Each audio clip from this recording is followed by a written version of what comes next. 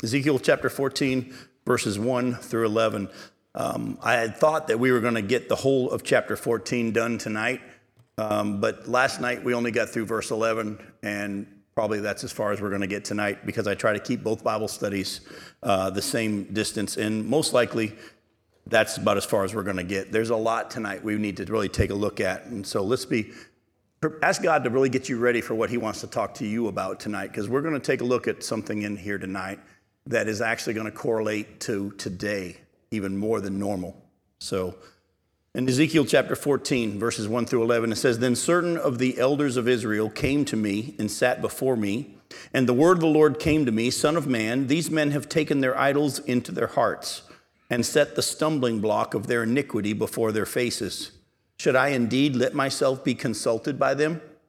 Therefore speak to them and say to them, Thus says the Lord God, any one of the house of Israel who takes his idols into his heart and sets the stumbling block of his iniquity before his face, and yet comes to the prophet, I, the Lord, will answer him as he comes with the multitude of his idols, that I may lay hold of the hearts of the house of Israel, who are all estranged from me through their idols. Therefore say to the house of Israel, Thus says the Lord God, repent and turn away from your idols, and turn away your faces from all your abominations. For any one of the house of the Israel, or of the strangers who sojourn in Israel, who separates himself from me, taking his idols into his heart, and putting the stumbling block of his iniquity before his face, and yet comes to a prophet to consult me through him, I, the Lord, will answer him myself. And I will set my face against that man. I will make him a sign and a byword, and cut him off from the midst of my people. And you shall know that I am the Lord. And if the prophet is deceived and speaks a word, I, the Lord, have deceived that prophet. And I will stretch out my hand against him, and will destroy him from the midst of my people Israel. And they shall bear their punishment. The punishment of the prophet and the punishment of the inquirer shall be alike, that the house of Israel may no more go astray from me, nor defile themselves any more with all their transgressions, but that they may be my people, and I may be their God, declares the Lord God." If you go back to verse 1, it says, "Then certain of the elders of Israel came to me and sat before me." These certain elders of Israel are a different group of elders than the ones we had already seen sitting before Ezekiel in chapter 8. Go back to Ezekiel chapter 8, verse 1. Let me remind you of what we saw there. In Ezekiel 8, verse 1, it says, "In the 6th year, in the 6th month, on the 5th day of the month, as I sat in my house with the elders of Judah sitting before me, the hand of the Lord God fell upon me there." And so in chapter 8, if you remember, chapters 8 through 11, the Spirit comes and takes him in a vision to Jerusalem, and he shares with the elders of Judah all the things that God had showed him and spoken through him. So there were elders of Judah sitting before Ezekiel in his house, and God spoke through Ezekiel to them.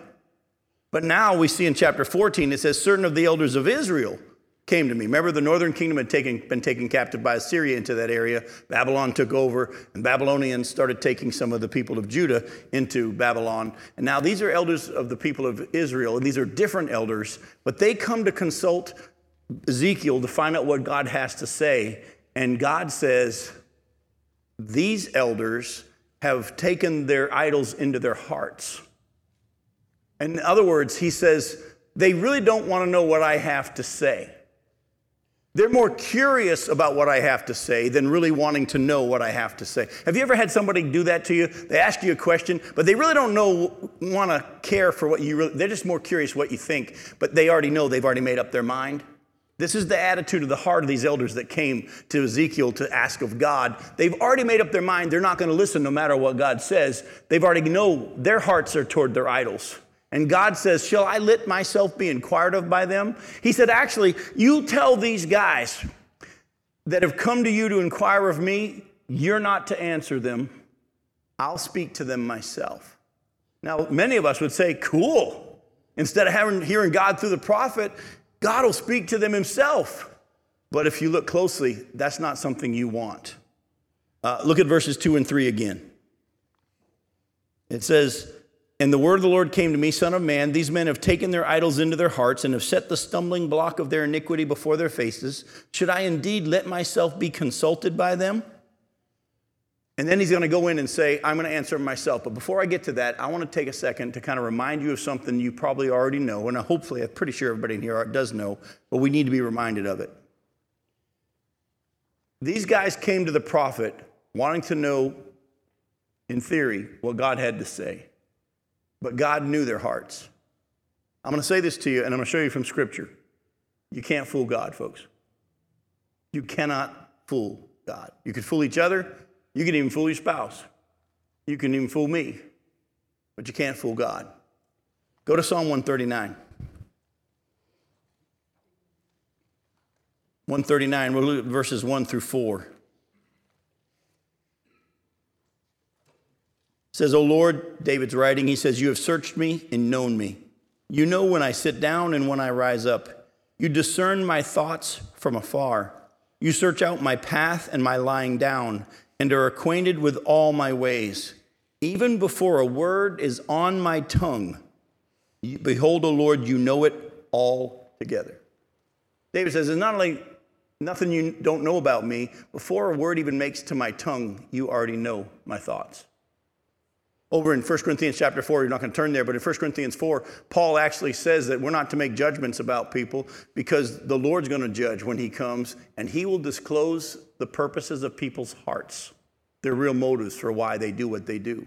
In James chapter 4, we're going to see in just a little bit, as we look at this passage, God's going to say, you ask and you don't receive, but it's because your desire is to use it in your own passions. And he knows why we ask sometimes. Go to John chapter 2. In John chapter 2, verses 23 through 25. It says, now when he, this is Jesus, was in Jerusalem at the Passover feast, many believed in his name when they saw the signs that he was doing. But Jesus on his part did not entrust himself to them because he knew all people and needed no one to bear witness about man, for he himself knew what was in man. Here he's there, and these people believed in him, and Jesus says, actually, they don't. They're responding to the miracles, but they really don't believe. Everybody else, we all would have been fooled. We all would have thought, hey, these people believe. But Jesus knew their hearts, and he knew they really didn't, and he didn't entrust himself to them. Go to Luke chapter 20. Look at verses 19 through 26.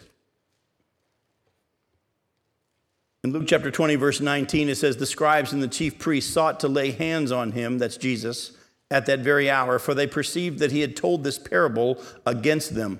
The parable, by the way, we're actually going to look at next week in our study. So we'll just save the parable for next week. But they perceived that he had told this parable against them, but they feared the people. So they watched him and sent spies who pretended to be sincere, that they might catch him in something he said, so as to deliver him up to the authority and jurisdiction of the governor. So they asked him, teacher, we know that you speak and teach rightly and show no partiality, but truly teach the way of God. Is it lawful for us to give tribute to Caesar or not? But he perceived their craftiness, and he said to them, show me a denarius. Whose likeness and inscription does it have? They said, Caesar's. He said to them, then render to Caesar the things that are Caesar's, and to God the things that are God's. And they weren't able to, in the presence of the people, to catch him in what he had said, but marveling at his answer, they became silent. We see in this story, the people pretended to be sincere. They laid it on thick, but he knew their thoughts. And I say that to you because I want you to hear something tonight. Folks, it's foolish for all of us to try to pretend to worship God when we're hanging on to sin in our hearts. Isn't that what God said about these certain elders? They've taken their idols to their hearts.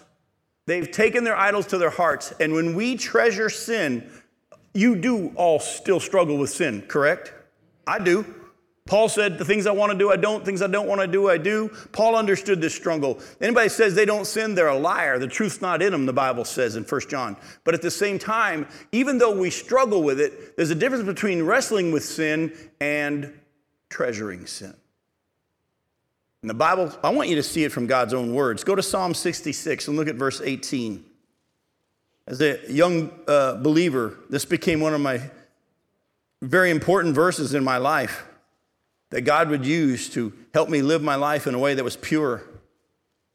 In Psalm 66, verse 18, it says, if I had cherished iniquity in my heart, the Lord would not have listened.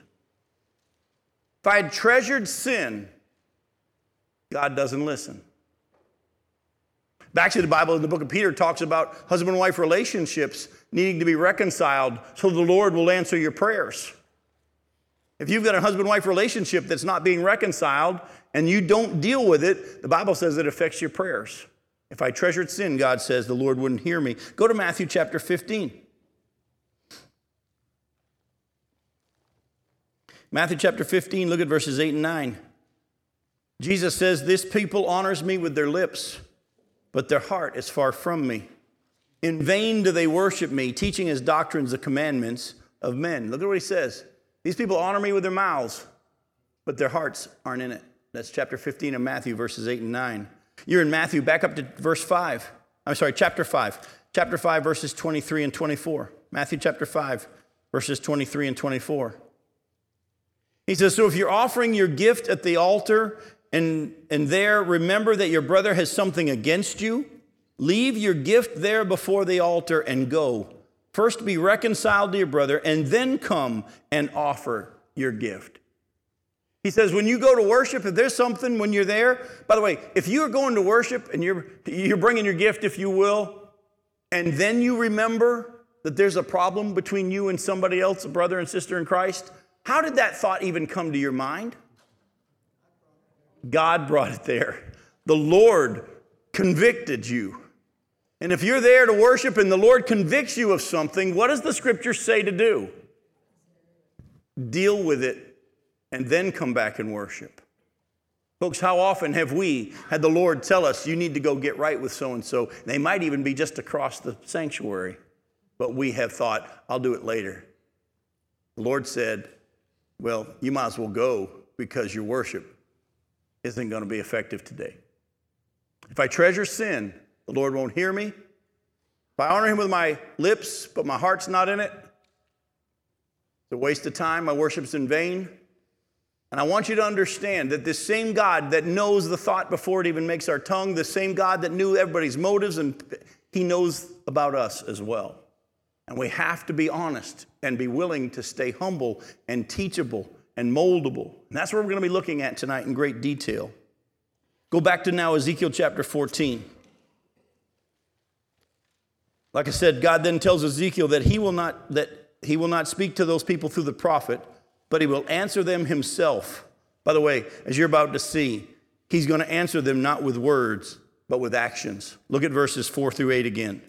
Therefore speak to them and say to them, thus says the Lord God, any one of the house of Israel who takes his idols into his heart and sets the stumbling block of his iniquity before his face, and yet comes to the prophet, I, the Lord, will answer him as he comes with the multitude of his idols, that I may lay hold of the hearts of the house of Israel, who are all estranged from me through their idols. Therefore say to the house of Israel, thus says the Lord God, repent and turn away from your idols and turn away your faces from all your abominations. For any one of the house of Israel or of the strangers who sojourn in Israel, who separates himself from me, taking his idols into his heart and putting the stumbling block of his iniquity before his face, and yet comes to a prophet to consult me through him, I, the Lord, will answer him myself. Now don't miss verse 8, because there's something important I want you to see in verse 8. God says, and I will set my face against that man, and I will make him a sign and a byword, and cut him off from the midst of my people, and you shall know that I am the Lord. So when God says, hey, if someone comes to the prophet and their hearts aren't where they are to be, and I tell the prophet, don't you answer them, because I'm going to answer them myself, and then God says, here's how I'm going to answer them myself. I'm going to set my face against them, and I'm going to what?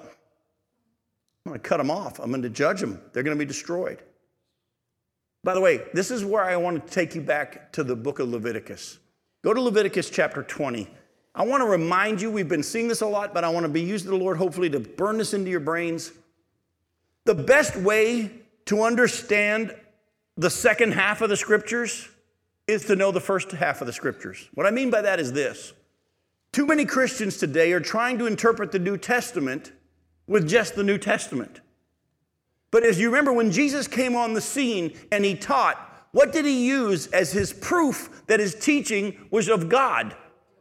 The Old Testament, the law and the prophets. He kept quoting from the law and the prophets over and over and over. At the same time, the New Testament writers, the apostles, as God would speak through them, and you see it all the way through. What did they use to demonstrate that what they were teaching was of God?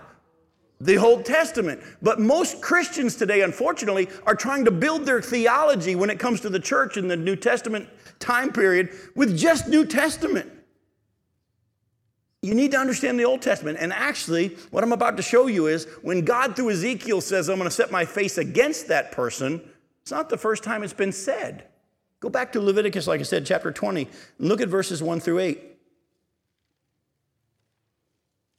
Way back, the time of Moses, said the Lord spoke to Moses, saying, say to the people of Israel, any one of the people of Israel or the strangers who sojourn in Israel. Does that sound familiar?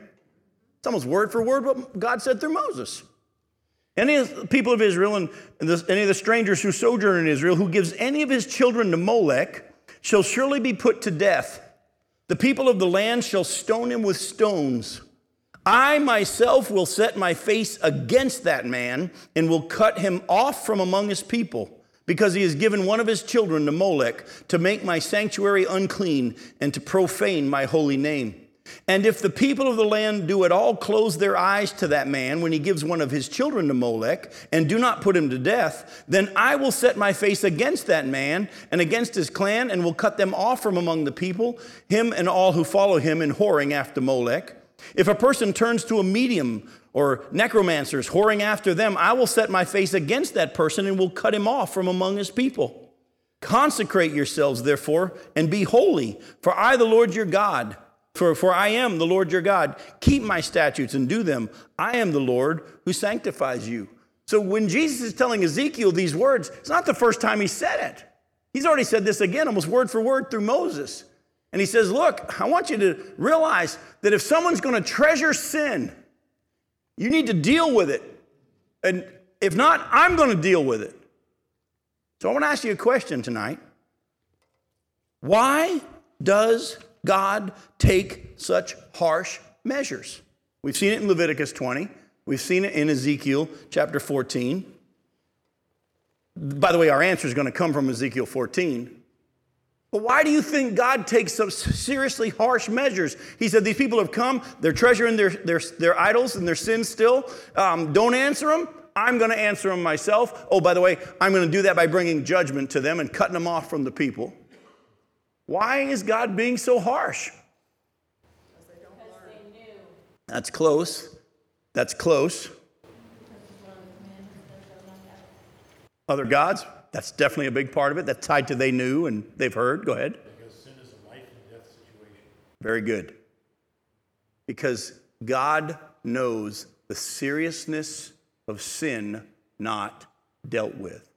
Let me remind you of two stories from the Bible that you probably have known, but might not have put them together. Back at the beginning of the nation of Israel, remember, I don't know if you know this or not, you're going to see this later on in some of our readings. When the nation of Israel was in slavery in Egypt, they worshiped idols. You want proof? Remember when they were taken out of Egypt to go worship God on the mountain? And Moses went up on the mountain and he stayed there for 40 days? What did they tell Aaron to do? Make us a golden calf. They just wanted to grab one of the old idols from Egypt. They had been worshiping idols in Egypt, and God pulled them out of that, and he said, no, I'm to be the only God. And he gave them the 10 Commandments. You'll have no other gods, and so on.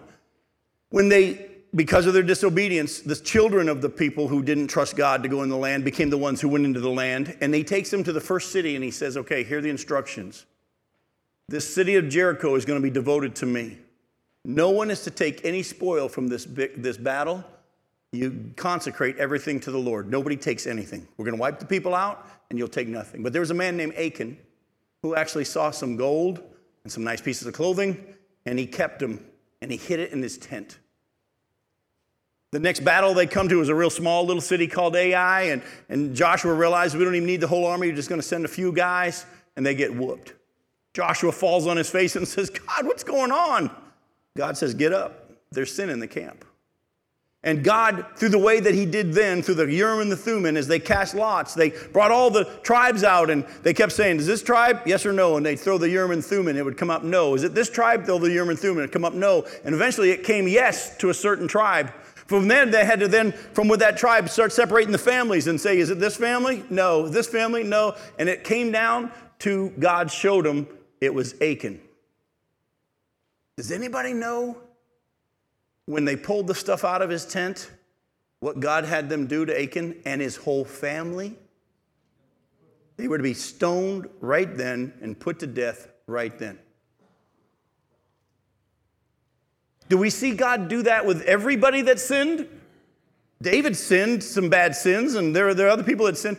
But why? Because God is showing at the beginning of the nation of Israel the seriousness of sin. And that sin is still a serious issue to God. By the way, in Acts chapter 5, at the beginning of the church age, we see at the end of chapter 4 that this guy Barnabas had sold a piece of property and just gave the money to the church. At the end of chapter 4, we see that. At the beginning of chapter 5, there's a couple named Ananias and Sapphira. You might have heard of them.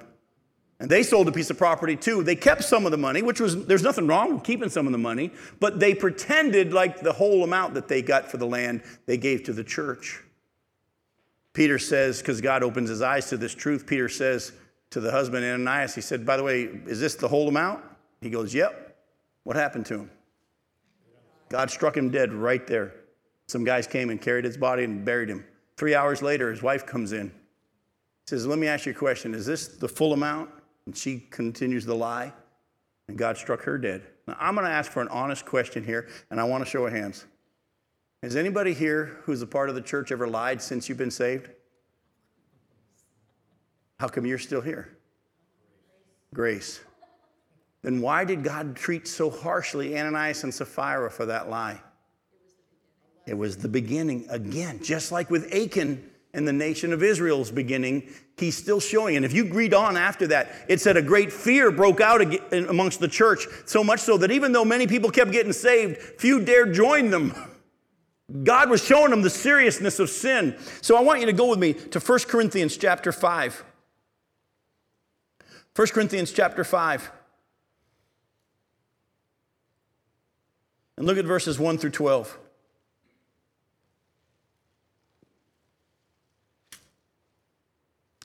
Paul says, it's actually reported that there is sexual immorality among you guys in the church there in Corinth, and of a kind that's not even tolerated among the pagans. And by the way, that's pretty serious, because if you know anything about Corinth at that time, it was the most sexually wicked city you could ever imagine.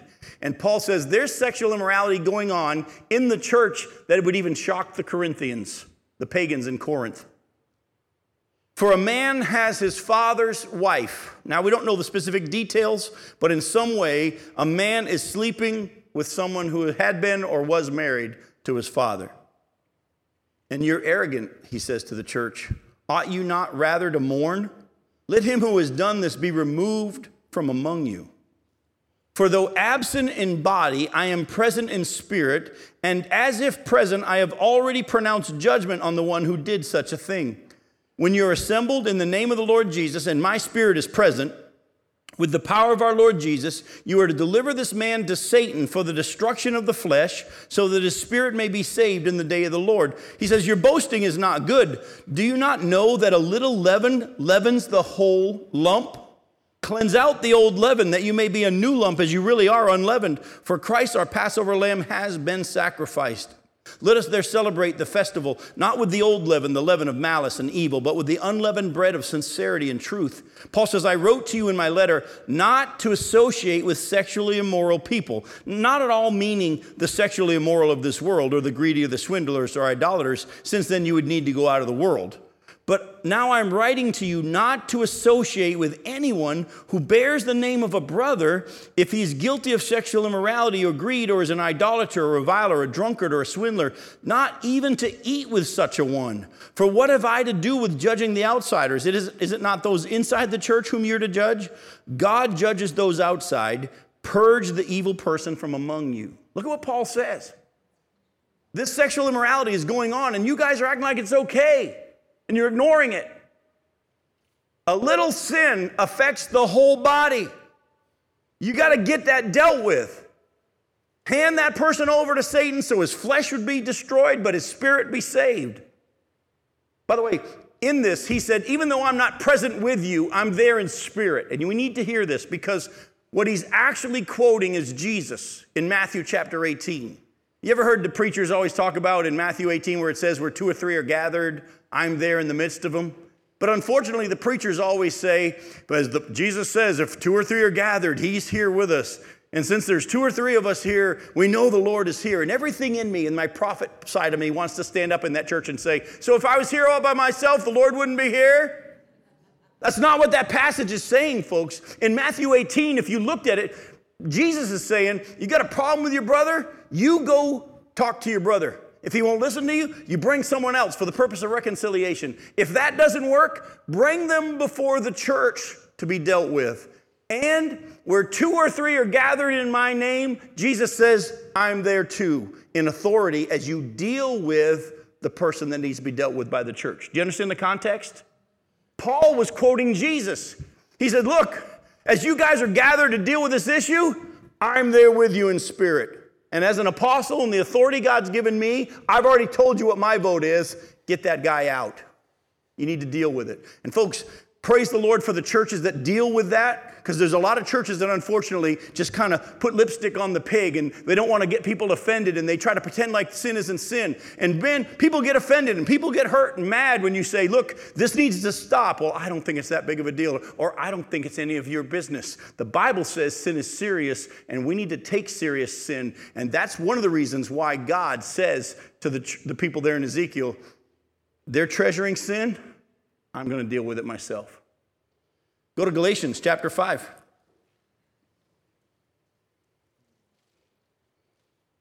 Paul's writing to the church in Galatia there, and some people had started to teach that you weren't saved by faith alone, you were saved by belief in Jesus and doing certain things like circumcision. In Galatians chapter 5, look at verses 7 through 9. Paul says, you were running well. Who hindered you from obeying the truth? This persuasion is not from him who calls you. And there it is again, a little leaven leavens the whole lump. By the way, if you know anything about Paul's letter to the Galatians, he's so upset about these people that are teaching you how to be circumcised in order to be saved.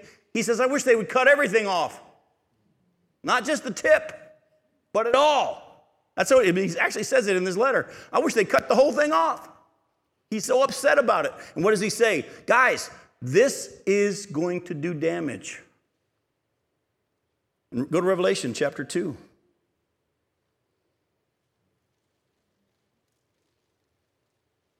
Look at verses 18 through 23.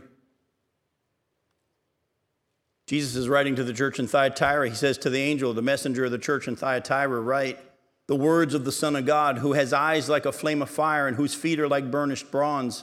I know your works, your love and your faith and your service and patient endurance, and that your latter works exceed the first.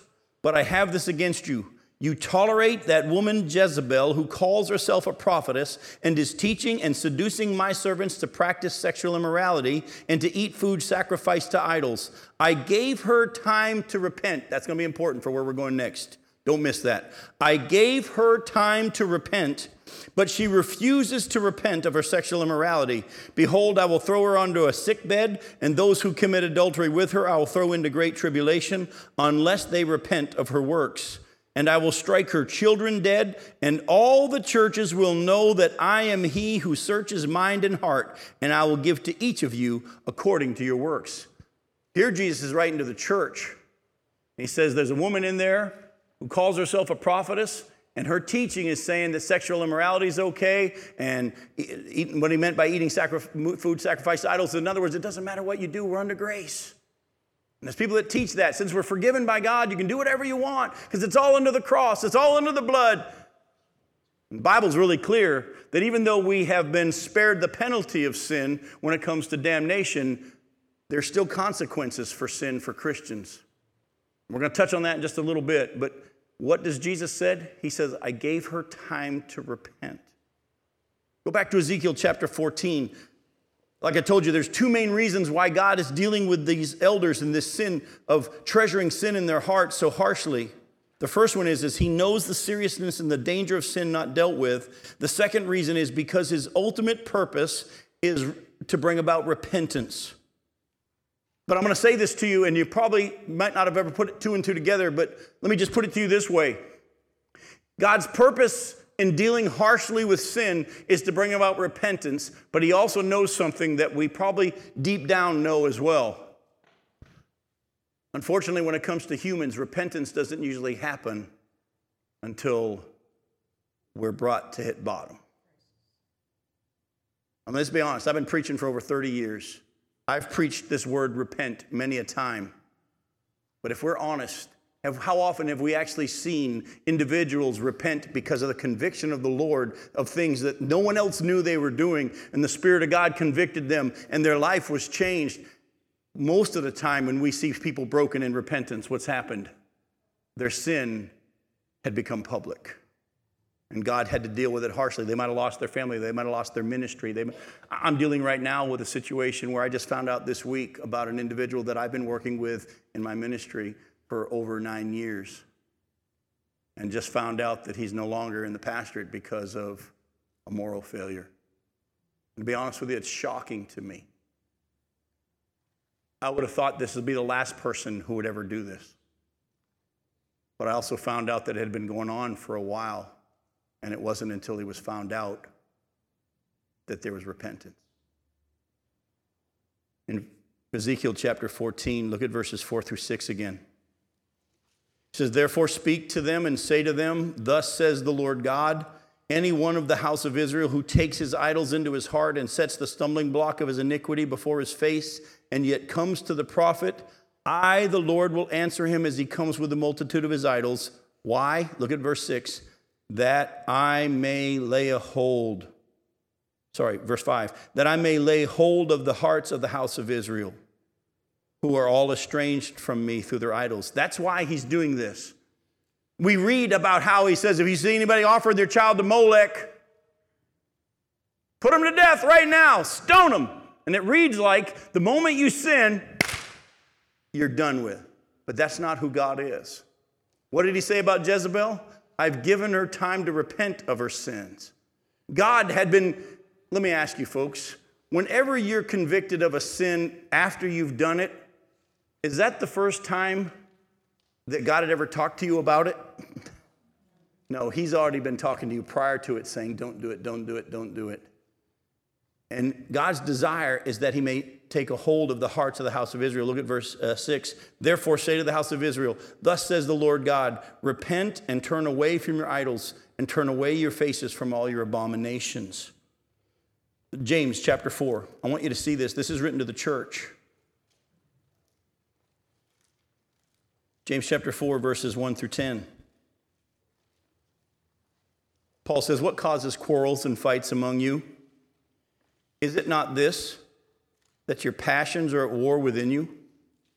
You desire and you don't have, so you murder. You covet and can't obtain, so you fight and quarrel.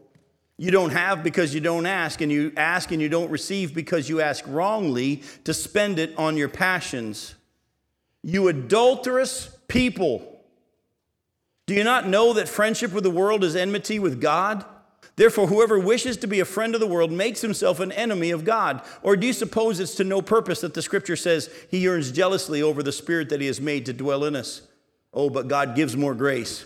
Therefore, it says, God opposes the proud, but he gives grace to the humble. Submit yourselves, therefore, to God. Resist the devil, and he'll flee from you. Draw near to God, and he will draw near to you. Cleanse your hands, you sinners, and purify your hearts, you double-minded. Be wretched and mourn and weep. Let your laughter be turned to mourning and your joy to gloom. Humble yourselves before the Lord, and he will exalt you.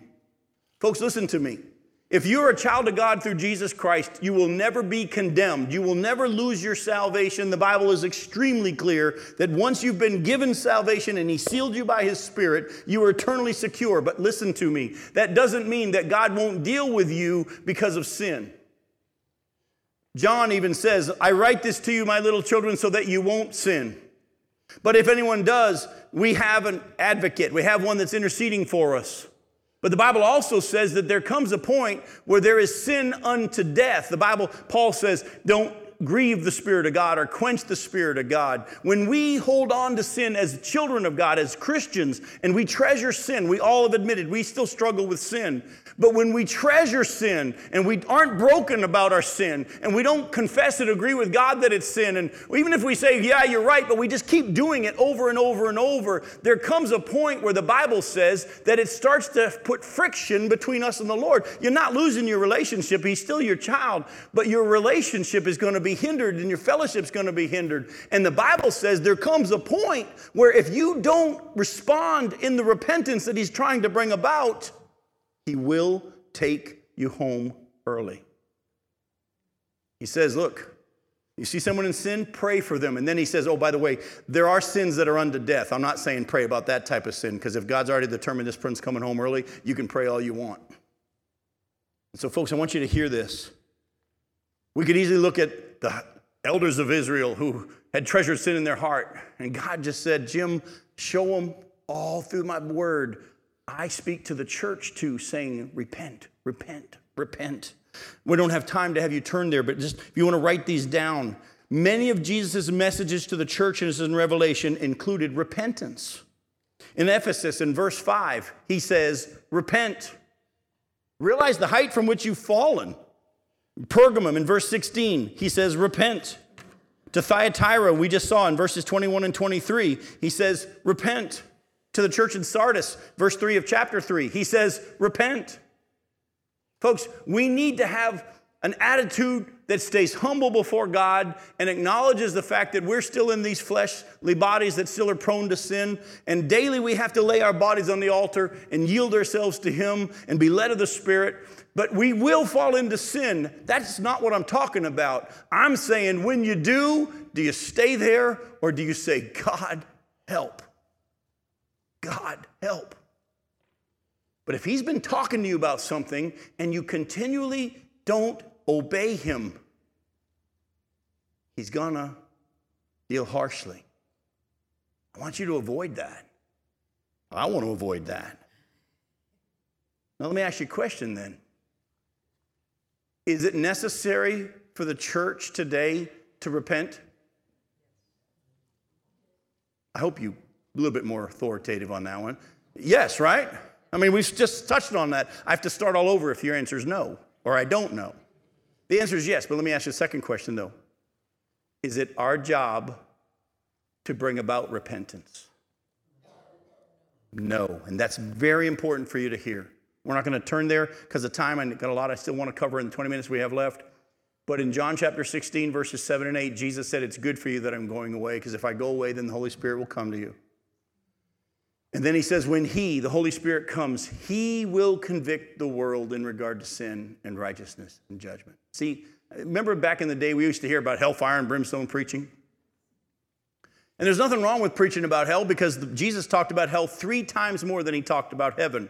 Hell is real, and the world needs to know that it's there. The problem with hellfire and brimstone preaching was those preachers typically, not all of them, but the hellfire and brimstone preachers typically felt like it was their job to get the people to respond to the message. They would tell stories that would scare you about a person that left church without responding and got killed in a car crash. And they thought it was their job to bring about the repentance. Some of you are parents or grandparents of children that are away from the Lord, and you may not realize it, but you are doing more damage than good when you try to play the role of the Holy Spirit in your children's lives or your grandchildren's lives. We are to share the truth. In 2 Timothy, go to 2 Timothy. You're in the book of James still. Go to 2 Timothy chapter 4. Just back up a couple of books. 2 Timothy chapter 4. Listen to what Paul says in verses 1 and 2 to Timothy. He says, I charge you in the presence of God and of Christ Jesus, who is to judge the living and the dead, and by his appearing and his kingdom, preach the word. Be ready in season and out of season. Reprove, rebuke, and exhort with complete patience and teaching. He says, look, share with them what the scripture says. Don't try to take it any further than that. Don't try to be the one who convicts them of their sin. Don't be the one who tries to bring about the repentance. Preach it and leave it there. I put in my notes, do not stay there. Well, let me just put it back up and sort of, we need to keep in mind that though there will be many who don't want to hear the truth. Do not stay there and try and hammer home the truth in order to make it stick. The word is powerful. You don't need to swing it harder. The word is powerful. You don't need to swing it harder. And folks, we just need to understand that. Jesus in Matthew chapter 7, verse 6 told them, don't cast your pearls before swine. There are some people that are going to want to listen. There are others that won't. There's nothing wrong with throwing your seed out onto the hard path. But don't stay there if they're not listening. What does Jesus tell them to do? When you go into a town, you let your peace go out. If it's received, stick around. If it's not, what are they to do? Say, move on. Shake the dust off, move on. Go to the next place. And we need to understand, as much as we want someone to listen, someone to respond, how many times have we thought to ourselves, oh, I wish so-and-so was here to hear this message? No. The Word of God is powerful by itself. Live the truth, preach the truth, leave the results of whether or not they repent to the Lord. He's doing a work, and He'll take care of it. Oh, I got good news for you, though. The truth is available for all who wish to find it. For those who desire to hear, in that same Matthew 7, verse 6 I quoted to you, don't cast your pearls before swine. You know what the very next verse is? That was easy. The next verse is verse 7. I told you, Matthew 7, verse 6. What's the next verse? It's verse 7, Jim. Matthew 7:7 says, ask and you will receive. Seek and you will find. Knock and the door will be open. Did you catch that? Don't throw your pearl before swine, but if they do want to hear, truth is available, is there. But if they get it, whose job is it that they got it? It's the Lord's. Paul said, look, if they don't understand what I'm saying, the God of this world has blinded their eyes. But if someone does respond, it wasn't because I worded it so good. It was because God opened their eyes. So we are to be understanding first and foremost that this message of repentance is for us first. And we're to then live it and share it with others, but leave the results to the Lord. Now let's go back to chapter 14, and I'm going to read verses 9 through 11 again, because I don't know how many of you caught it, but there's something that God says here in verse 9 that and following that absolutely made some people on Tuesday go, what? And you might have saw it yourself. Remember, he told the prophet, look, these people have come with the wrong attitude and their hearts are still treasuring sin. Don't answer them. Verse 9 says, and if the prophet is deceived and actually speaks the word when I told him not to, I, the Lord, have deceived that prophet. Isn't that interesting? And I will stretch out my hand against him and will destroy him from the midst of my people Israel. And they shall bear their punishment. The punishment of the prophet and the punishment of the inquirer shall be alike. That the house of Israel may no more go astray from me, nor defile themselves any more with all their transgressions, but that they may be my people and I may be their God, declares the Lord. God says, if I tell the prophet not to answer him, I'm going to deal with it myself. And that's hard for us sometimes, don't we? Because we all want to be the one who tells people what they need to hear. And sometimes we got to leave that to the Lord, and He'll tell you when. At the same time, He says, but if that person speaks, when I told him not to, that prophet is deceived, and I deceived him. All right, that's good. Go home. No, we got to answer this. We got to deal with this. Go to James chapter 1. Again, as you build any theology and you deal with any wrestling match in the Scripture, the things that give you a little bit of pause, you have to use the whole of Scripture to understand it. In James chapter 1, we need to lay a foundation here. Look at verse 13. James chapter 1, verse 13 says this. Let no one say when he is tempted, I am being tempted by God. For God cannot be tempted with evil, and He Himself tempts no one. That's pretty clear, isn't it? So the question I ask you then is, when He says that prophet's deceived and I deceived him, is God saying I made him sin? Can't be, because God doesn't tempt anyone to sin. By the way, that's why we got to keep reading past the famous verses we all have, because the next verses actually answer our question. Look at verses 14 and 15. But each person is tempted when he is lured and enticed by his own desire.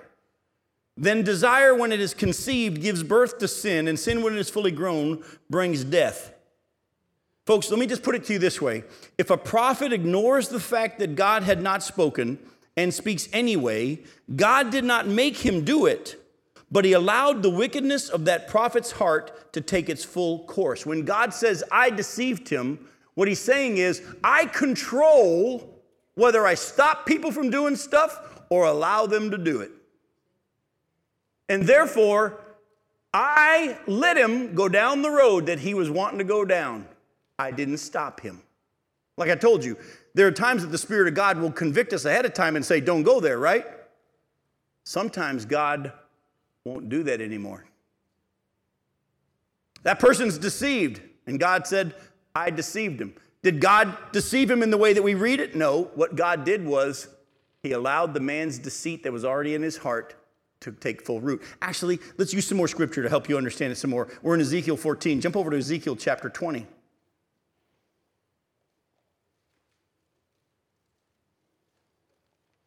Look at verses 18 through 32, and we're going to especially look at verses 25 and 26.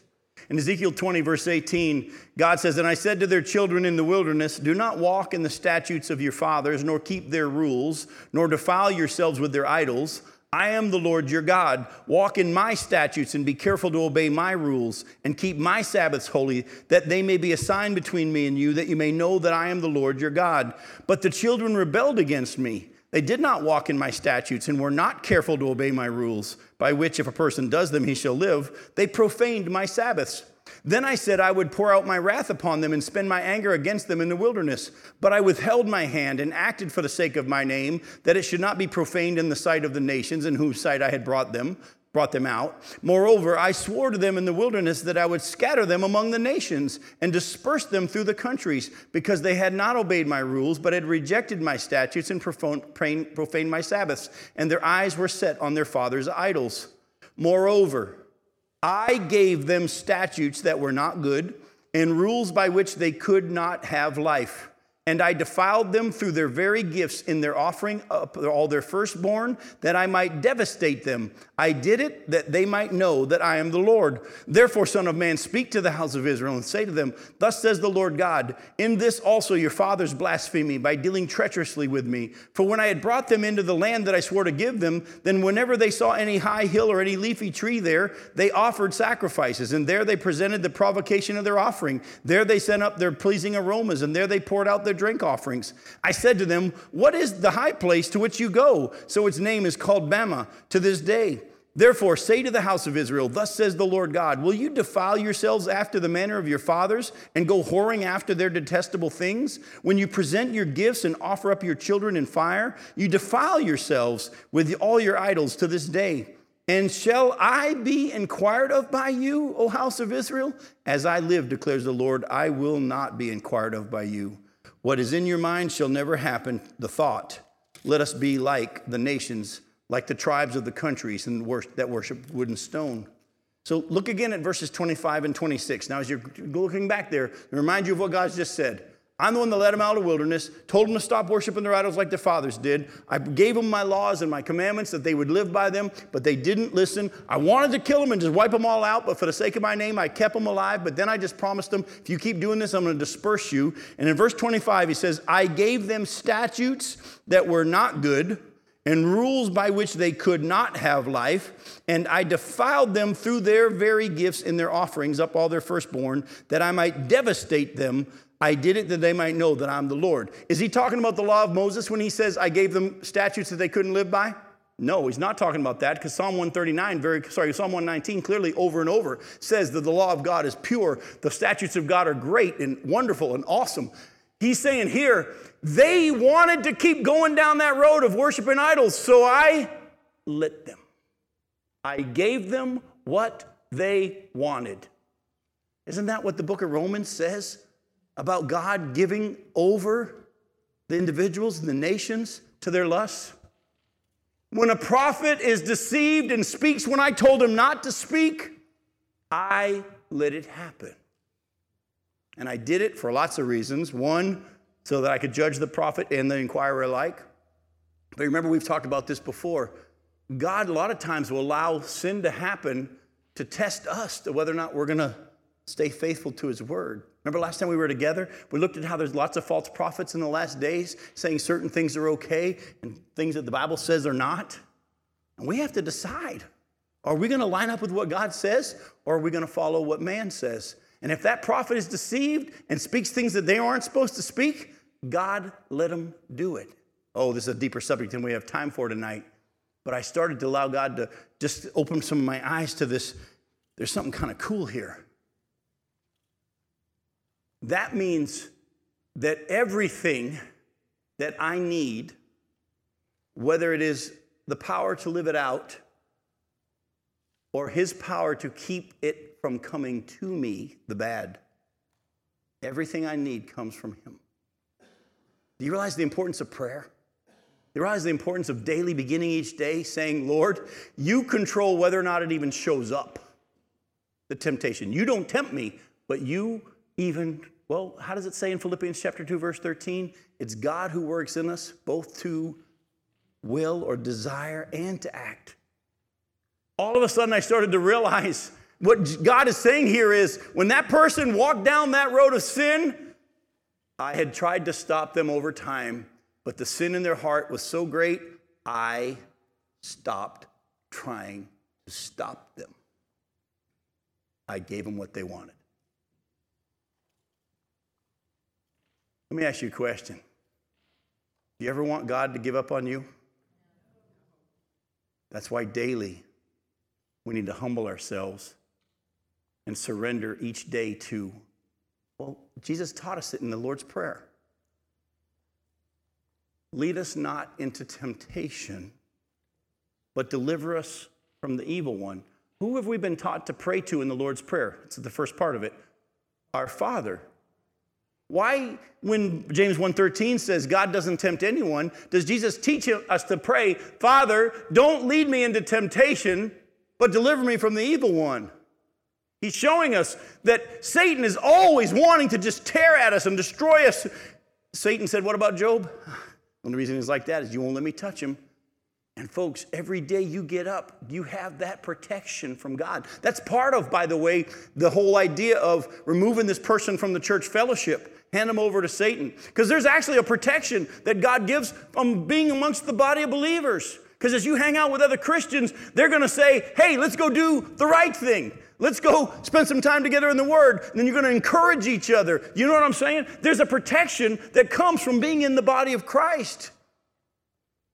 And God each day has the authority to either remove the protection and allow Satan to do what he wants to do, or the authority to keep it from happening to us. And even when he allows Satan, he's right there with the temptation, providing a way to escape. God is trying to teach us that everything that we need comes from him, and that even includes defeating sin. Now, as we close tonight, I want to just put it to you this way. We've had a wrong attitude of repentance. We've misunderstood. What are some of the terms you've heard over the years preachers use to describe repentance? Confession. Okay, that's good. Go ahead. Turn away. In what way? Remember, we've all heard 180 degrees, right? Repentance is not veering off a little bit. Repentance is you're going in this direction, you go 180 degrees in the other direction. True, but not quite true. How many of you have ever, in a service or at an evangelistic rally or any kind of a thing, a camp maybe, been convicted by the Lord about a certain area of your life, and you walked down that aisle and said, Lord, I'm not going to do that anymore. I repent of that sin. I'm not going to do that anymore. Or, Lord, you've convicted me of a certain area that you want me to start giving over to you. I am going to set my clock earlier. I'm going to start giving, and you set out to go in the other direction. Anybody done that? How'd that work out? That's not repentance. Repentance is not when you say, I'm going to do better. Repentance is, this is wrong, and that is right. And I don't want to do the wrong anymore. I want to do the right. But I can't even do the right unless you change my heart and you do that work in me. Remember, I'm the Lord. We read it earlier in that passage in Leviticus. I'm the God who sanctifies you. Folks, real repentance.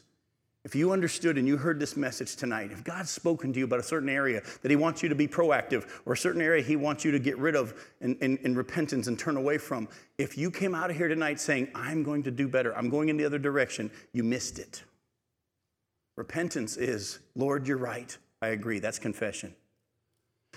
And Lord, I want to go in the other direction.